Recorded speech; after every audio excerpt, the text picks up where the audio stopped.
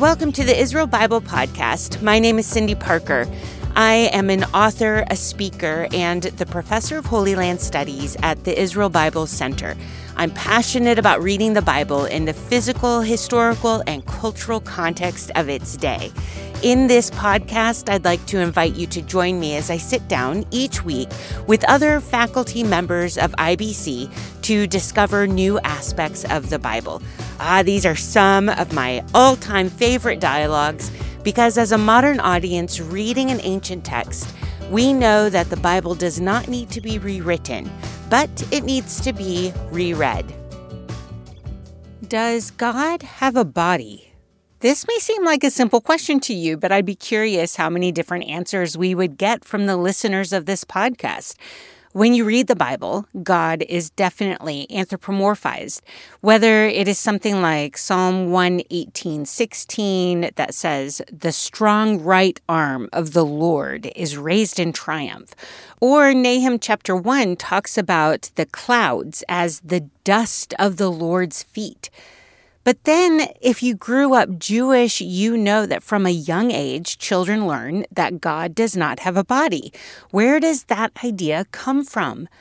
Well, this is the topic of conversation today between Dr. Benjamin Somer, who is the professor of Bible and Ancient Semitic Languages at the Jewish Theological Seminary of America.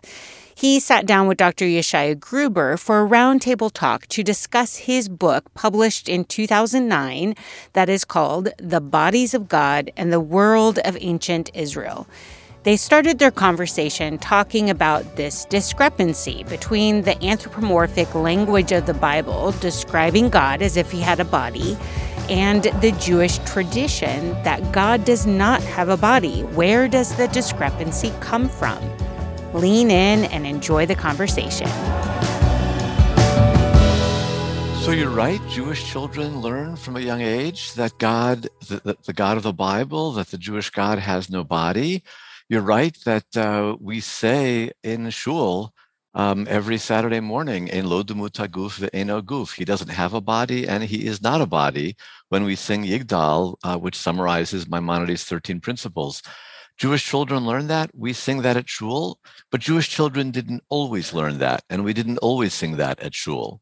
In the time of the Talmud, for example, they had the rabbinic movement had liturgy. They had services that are structured just the way that our services are structured now, but there was no Yigdal. Yigdal hadn't been written yet, and Maimonides hadn't been born yet.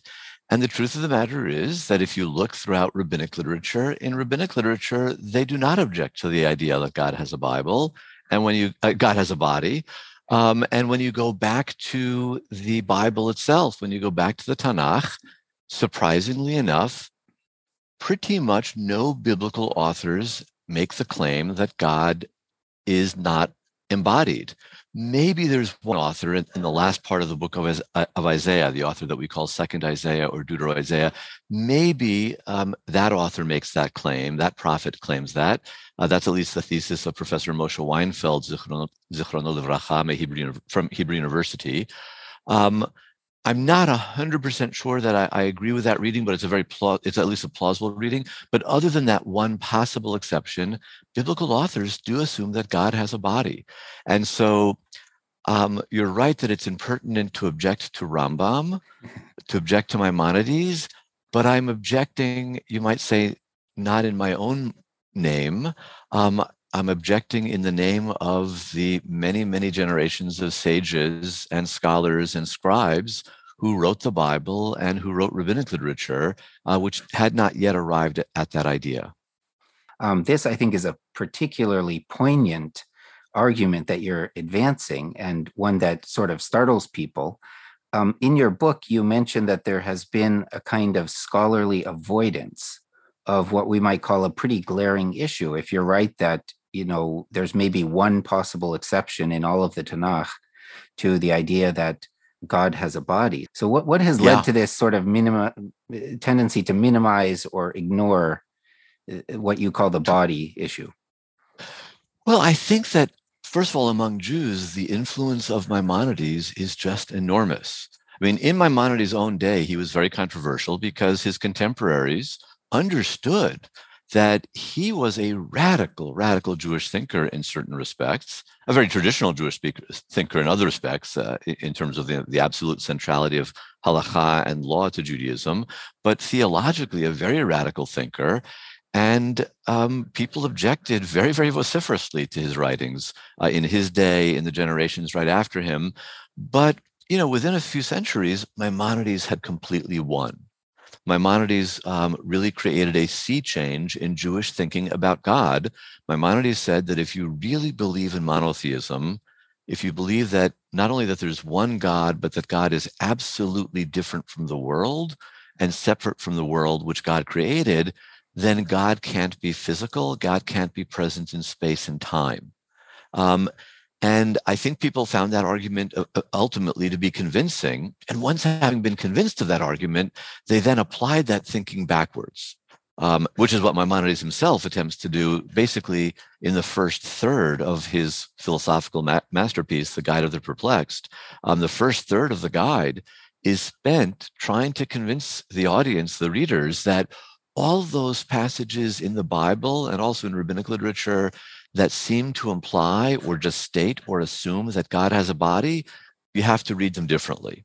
Now, the fact that he has to spend a third of the guide making that argument shows, what a new idea this was, what a radical idea it was. But on the other hand, he made it successfully and he convinced people.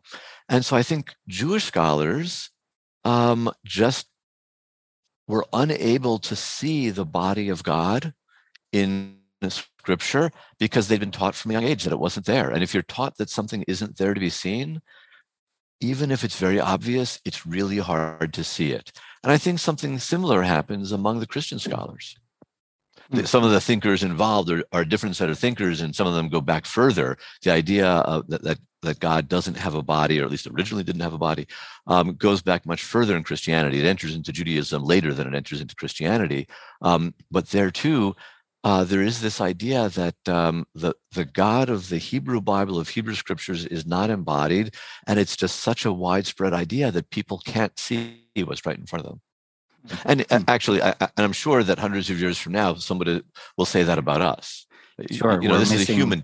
Missing something, yes. We're missing something obvious too. Everyone has blind spots. I'm sure that I've got the same sort of blind spots. It's just a human tendency. There are many ways to try to understand what the ancient writers of Scripture meant when they used the words they used, along with what early interpreters of those scriptures meant when they studied the words. As a context person myself, it makes me very happy when Dr. Gruber and Dr. Sommer anchor their conversation in the world of the ancient Near East. Starting with context always helps us understand the reference points for people as they grapple with language used to talk about the divine. So, where do we go to gain understanding of how the Israelites used such language? Sure. I say that the door into understanding the thought world of the ancient Israelites, of the biblical authors, the door is especially located in Mesopotamia.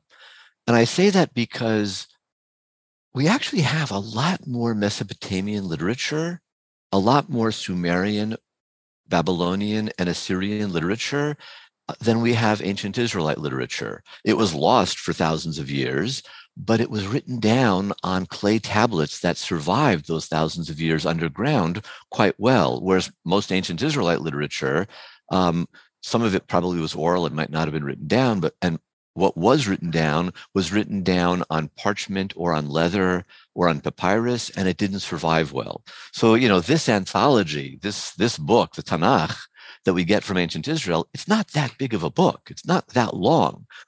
We've got a lot more literature from ancient Mesopotamia, not only literature in the sense of poetry and narrative, we also have everyday documents, letters that people sent back and forth, all sorts of records from ancient temples.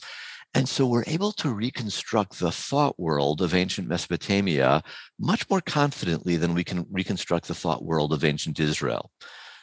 And when we do so, I think we can come back to the Tanakh, we can come back to Hebrew scripture and see that parts of Scripture are making assumptions about what we know. And once we recover those assumptions, we can read them in a new way. So just, two simple examples I'll give that aren't related to the issue of divine embodiment.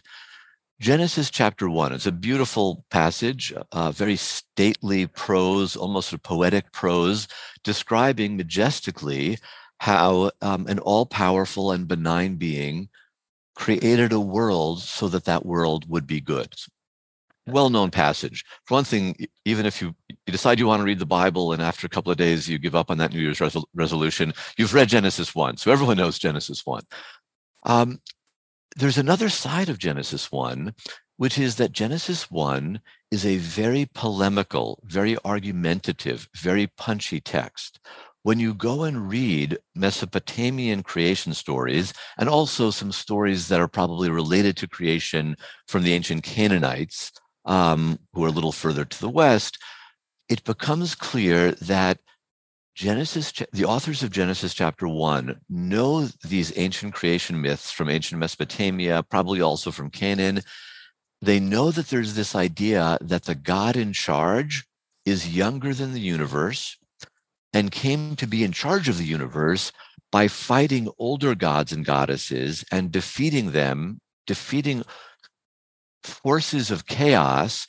And it's by doing so, by defeating these older deities and these forces of chaos, that God became the king of the gods and then created the world. Genesis 1 is constantly alluding to those texts and undercutting them, using some of the same vocabulary, let's say tanin, that describes or tahom, that describe the forces of chaos. But in Genesis 1, these aren't forces of chaos. These are simply things that God created to be good. God created these when God created the world because God wanted good things in the world. By using all of this vocabulary, and there are a lot of other examples, lots of scholars have spoken about this, Genesis 1 is actually undercutting all of those other texts and saying, yeah, I know you've heard these stories. That's not the way it went down. Let me tell you what really happened. That punchiness, that polemical nature of Genesis 1, you would totally miss if you don't read the Mesopotamian, the ancient Near Eastern material against which it's useful to read that material. That is, if you don't look at that ancient Near Eastern material that allows us to recreate the thought world of ancient Israel. So the argument that I make in the book is that in ancient Mesopotamia, ancient Canaan, also ancient Egypt, one of the core differences between a deity and a human being was not that we have bodies and they don't, but that they had multiple bodies and that they could also inhabit certain spaces, be physically present in certain spaces, in multiple spaces around the planet Earth, simultaneously, but not permanently. Whereas we've got one body, when that one body is kaput, it's over, we're done. But a deity could be present in multiple bodies and could even temporarily become present in an object, in stone or in wood, that is in what we would maybe disparagingly in our culture call an idol, what was called very respectfully in ancient Mesopotamian culture a tsalmu. A tsalmu is a statue of a god, but not just a statue in the way that we think of statue in English. After the craftsman created the statue, priests performed a ceremony or a set of ceremonies on the statue to bring the presence of the god into the statue. And once that ceremony had been performed, the pieces of precious metal or stone that were the eyes and whatever they made the ears out of, they were no longer just precious metal or stone. They could actually see. The ears could actually hear. The nose could actually smell. This is stated quite explicitly in some of the texts that describe the ceremony to bring the presence of the god into the Tsalmu. It's very, very clear that the authors of Psalm 115 or 16, I'm forgetting the number there, and that Jeremiah and Isaiah were familiar with those texts because they're mocking those texts. But according to these texts, the ears of the god, they became real ears. I'm sorry, the ears of the statue became real ears. The eyes became real eyes. And that statue was actually a body of the god. But it wasn't the only body of the God. The God was still up in heaven. Furthermore, there could be multiple statues of the same God in multiple temples, a few miles away or 50 miles away elsewhere in Mesopotamia. So it turns out that a deity had more than one body. And that gave the deity a fluidity and a flexibility that we mortal beings don't have. I think for the ancients, it was very hard to imagine that something existed without it being a physical thing. And so they weren't imagining deities, real deities, as being real but non-physical. I think that was just outside their thought capacity. I think in Greece, there were people who came up with that idea, but in the ancient Near East, they really didn't have that idea yet. And so to answer the question, well, in that case, what makes them so different from us? One answer in Mesopotamia might be, well, actually, they weren't that different from us in many respects, emotionally, and they were quite similar to humans, but they were different from us in that they had multiple bodies and they had this fluidity of identity that we don't have. This is a really interesting way to get into the thought process of ancient people, and perhaps this is the key to understanding some peculiar wording in the biblical text. Let's stay with Genesis for a moment, but fast forward to when Jacob is running from his brother Esau. He is traveling north along the spine of the hill country and stops at a place to sleep for the night. He has a dream and sees angels ascending and descending from the heavenly realm. So how does Dr. Sommer take the context of Mesopotamia and use it to help us understand this Jacob narrative in a new way? So I talked about how in Mesopotamia, in the language of the Babylonians and Assyrians, which is known as Akkadian, the language Akkadian, the name for the divine statue that came alive, that the presence of the God was literally located in, the name of that statue in Akkadian was Tsalmu. But among the Canaanites and their neighbors, the Aramaeans, the name for the similar sort of slab of stone that they believe a deity came to inhabit, the name of that was a Beit El. Beit El literally means the house of the God, and they called it that because it came to house the God. When one looks at the story of Jacob at Beit El, at Bethel, as it's usually transliterated in English, I think it becomes clear that the author of that story is using the word Beit El in the same way that their Canaanite and Aramaean neighbors were using the word Beit El. If you recall, what happens is Jacob pours oil. When Jacob wakes up in the morning after his dream, where he sees, the stairway to heaven or the ziggurat that leads to heaven, he realizes that this is a place touched by God, and he wants to not just commemorate it, I think he wants to make sure that that connection to God would endure, so that his descendants one day would be able to come to this place and experience the real presence of God the way that he had just experienced the real presence of God. So what he does is he takes one of the stones, sort of stands it up so it's kind of vertical, and then he pours oil onto it. And it's useful to remember that to pour oil on an object or a person in ancient Semitic ritual is to change its status. I think what Jacob is doing here is he's changing the status of this object ritually. He's bringing the presence of God into it. In other words, over in Mesopotamia, there were these very elaborate ceremonies to bring the presence of the God into the Tsalmu. I think that there was a simpler ceremony, probably among people further to the west who spoke Canaanite languages, where by pouring oil, by being mosheach, or wine on an object, you could change its status. This is the ritual through which Jacob is bringing God into this rock, and now the rock is actually a house of God. At some level, God is present in that standing stone. And that's why he immediately calls it a Beit El. He also calls it a Matseva in the same verse. This is over in Genesis, I think in Genesis, chapter 28.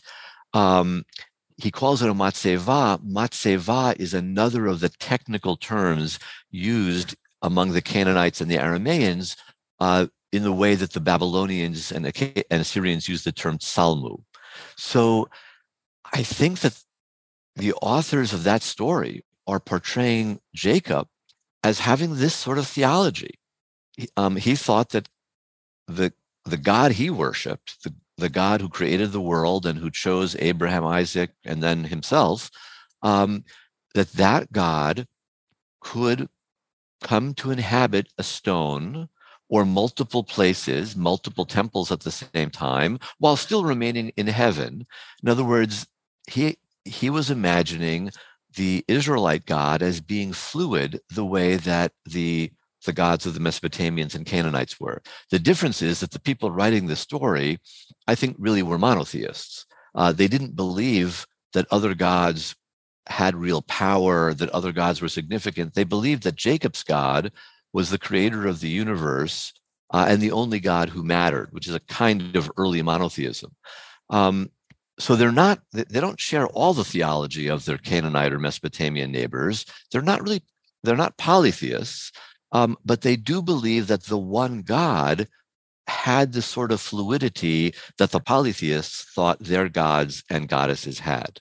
With regard to Beit El, why you view it so literally? Let's say if we compare to what you were saying about Genesis 1, it could be polemical. It could be a refutation of certain other ideas in the surrounding Near Eastern culture rather than an adaptation of that. That's a great question, because something similar is going on. Just like Genesis chapter 1 is using terminology that we see in Babylonian creation epics and that we also see in epics regarding the god Baal over among the Canaanites, so too these Jacob passages, not only in Genesis, but also in Hosea, which when Hosea talks about Jacob, they're using terminology that we see, especially really among the Canaanites and Arameans. The difference is that they're using it in the same way. Genesis 1 takes that vocabulary and gives it a new meaning. Tehom and Tanin in Genesis chapter 1, what is usually translated as, let's say, Tehom is the deep, the watery deep, and Tanin, some sort of sea monsters. These are no longer forces of chaos that fight the forces of order. They're simply something that, the Tanin is simply something that God creates. The Tehom is something that God is just hovering above, but doesn't have a negative relationship with. So the same or similar terminology is being used, but it's always being emptied of its polytheistic meaning. In Genesis 28, 31, 35, in Hosea, these terms are being used, but they're being used in the same way, and they're being used positively, not negatively. The difference is just instead of it being used of a lot of different gods and goddesses, it's only being used of one God. That's a big difference. Monotheism versus polytheism, that's not a small thing, but that polemic happens elsewhere in texts like Genesis chapter 1 and lots of other places in the book of Hosea. It's not happening in these Jacob passages. There's nothing negative showing up there. They're just using the same terms in exactly the same way. Monotheism versus polytheism. Yes, that. If you have hung out with the faculty of IBC, you have heard us talk about this subject before. Israel recognized that there were other gods, but their God was the true God and the God of the whole universe, and the only one to worship. But Dr. Sommer has a new and interesting way of thinking about this. You will need to listen to the whole roundtable talk for that bit of information. A quick link to that conversation is in the episode notes of this show. Conversations like this are fairly common here at IBC, whether in a wide variety of roundtable talks with scholars from around the world, or perhaps in our many courses. If you've not yet connected with Israel Bible Center, consider joining our growing international group of students. From the comfort of your own home and at your own pace, you can take classes and within a year earn a certificate in Jewish context and culture. Thank you to Jeremy McDonald from Mason Jar Music for all of the editing, the mixing, and adding in all the good music. And thank you for hanging out with me and being curious about all things Bible related.